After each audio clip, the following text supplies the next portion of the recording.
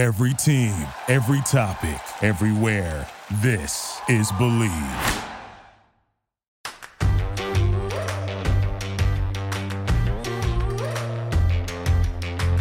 Hello and welcome to the Tracy Sandler Show, brought to you by FIVO. I am your host, Tracy Sandler, coming to you after the 49ers 30-12 Thursday night football win over the New York Giants. The 49ers are now 3-0, which is a big deal for a team that has gotten off to slow starts the last couple of years, and it's taken its toll come playoff time.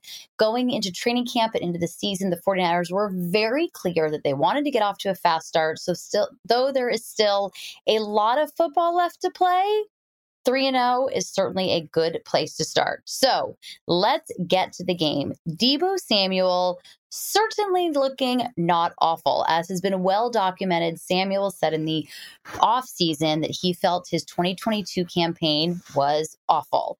His 2023 campaign off to a very not awful start. Samuel had 6 receptions for 129 yards and a touchdown. That touchdown coming midway or about 6 minutes left, maybe a little bit less in the fourth quarter, a 27-yard touchdown that pretty much sealed the 49ers win, though Talanoa Hufanga sealed it with an interception a little bit later in the game.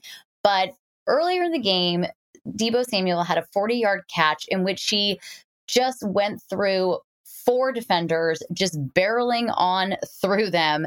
And it was 23 yards after the catch. And that has always been the thing with Deebo Samuel. When he is on, it's the yards after the catch. And we are seeing a very similar to 2021 Deebo Samuel. Deebo was asked after the game, would he agree that the season is so far not awful? And he said he would. He smiled. He said, I'm in better shape. I'm being able to sustain drives and be out there as long as I can without having to sub.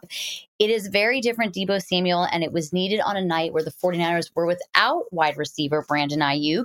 So Samuel really stepped it up. Nick Bosa later said that Samuel could be an honorary linebacker, and he said that defensive line coach Chris Kasarik really loves it and gets super animated when Deebo Samuel just goes through defenders, which we saw him do multiple times on Thursday night. So that's the Deebo Samuel of it all. Let's move on to one Christian McCaffrey, who has now scored a touchdown in 12 straight games, tying a franchise record with none other than Jerry Rice. Jerry Rice, pretty good at football. So that was a big deal. Christian McCaffrey also hit 5,000 career rushing yards tonight, which was pretty cool, or on Thursday night. So that was pretty cool. McCaffrey, that was brought to his attention after the game. And in his words, that's pretty cool. So that was awesome. He finished the evening with 85 yards rushing with a touchdown.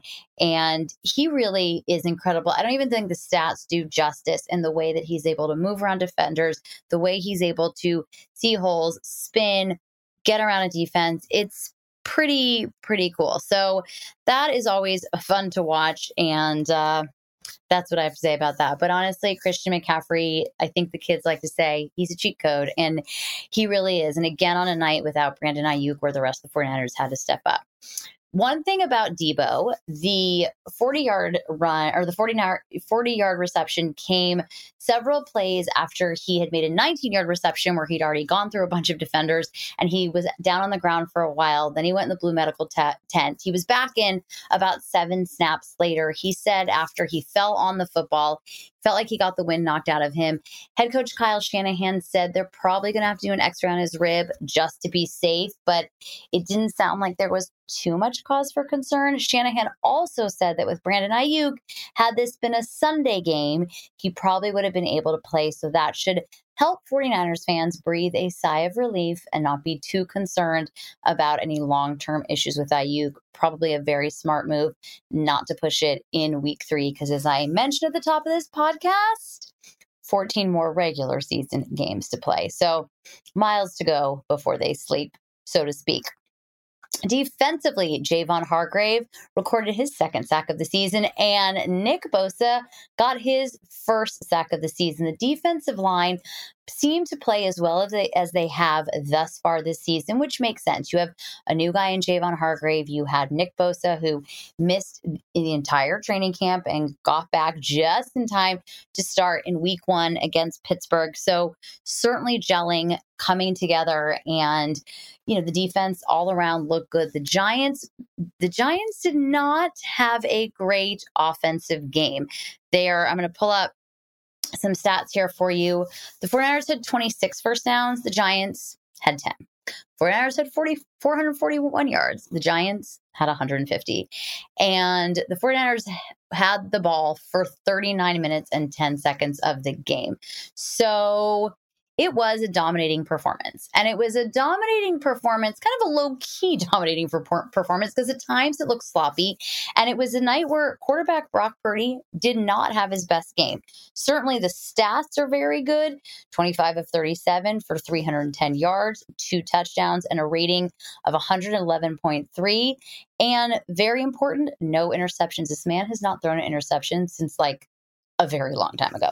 But that being said, it was not a perfect game for him. He missed a lot of throws. He was definitely not looking like his best. But the thing with Brock Purdy is he stays poised. He stays in command. He gets the job done. They won the game, and he takes care of the football. Now, came close on 2 interceptions. We had George Kittle essentially get a PBU on a ball that was about to be intercepted, and he came running in, knocked it out of the way, and then celebrated like a defensive back, which was very entertaining, of course. And then there was a ball that ricocheted off the hands of Deebo Samuel and into the waiting arms of one Ronnie Bell, 7th round draft pick out of, you guessed it, the University of Michigan. It was a very good night for the young Ronnie Bell, as Ronnie Bell had his first NFL catch, which also was a touchdown. So there was that, which was incredible. Then there was the play I just mentioned that he turned in a potential interception into a catch. And he also had a huge special teams tackle. And that's the thing with him. He's been very versatile. The 49ers are able to use him in so many ways.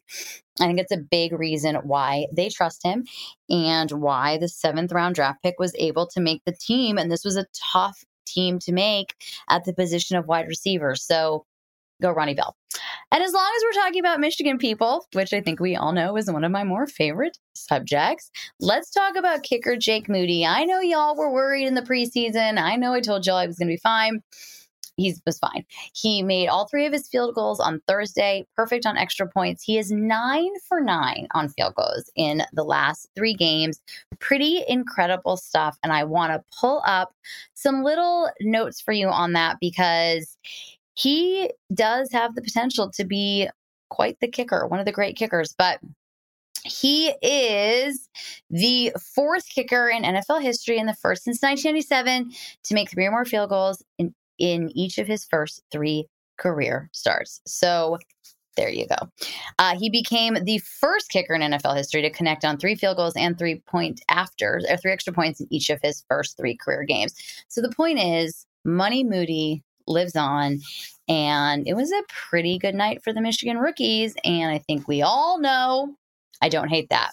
So here's what's next up for the 49ers. They now have their mini bye, which is really the only benefit of having to play on the short week from Sunday to Thursday.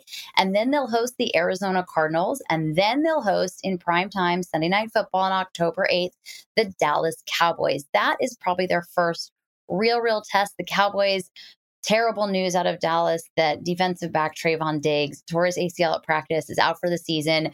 Such a blow for Dallas, and you absolutely hate to hear that, and you hate to see that. So the Cowboys will come to town in a couple of weeks. Big test for the 49ers, and they go on the road to play the Cleveland Browns and the Minnesota Vikings. So that's what they have. So that's what they have ahead of them.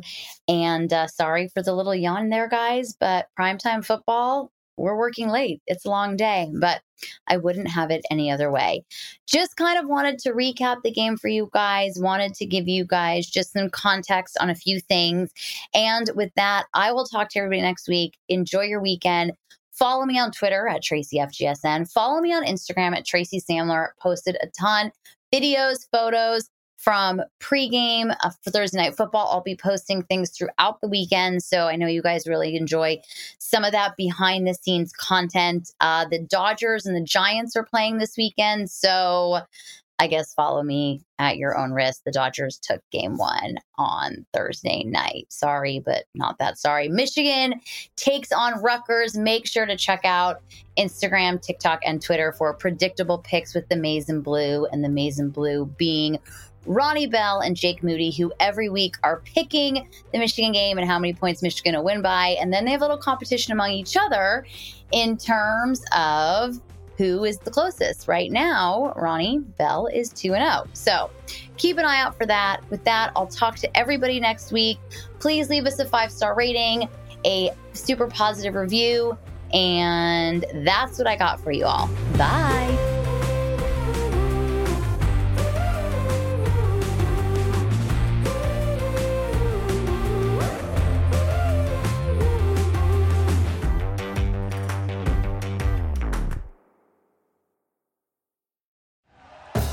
Thank you for listening to Believe. You can show support to your host by subscribing to the show and giving us a 5-star rating on your preferred platform.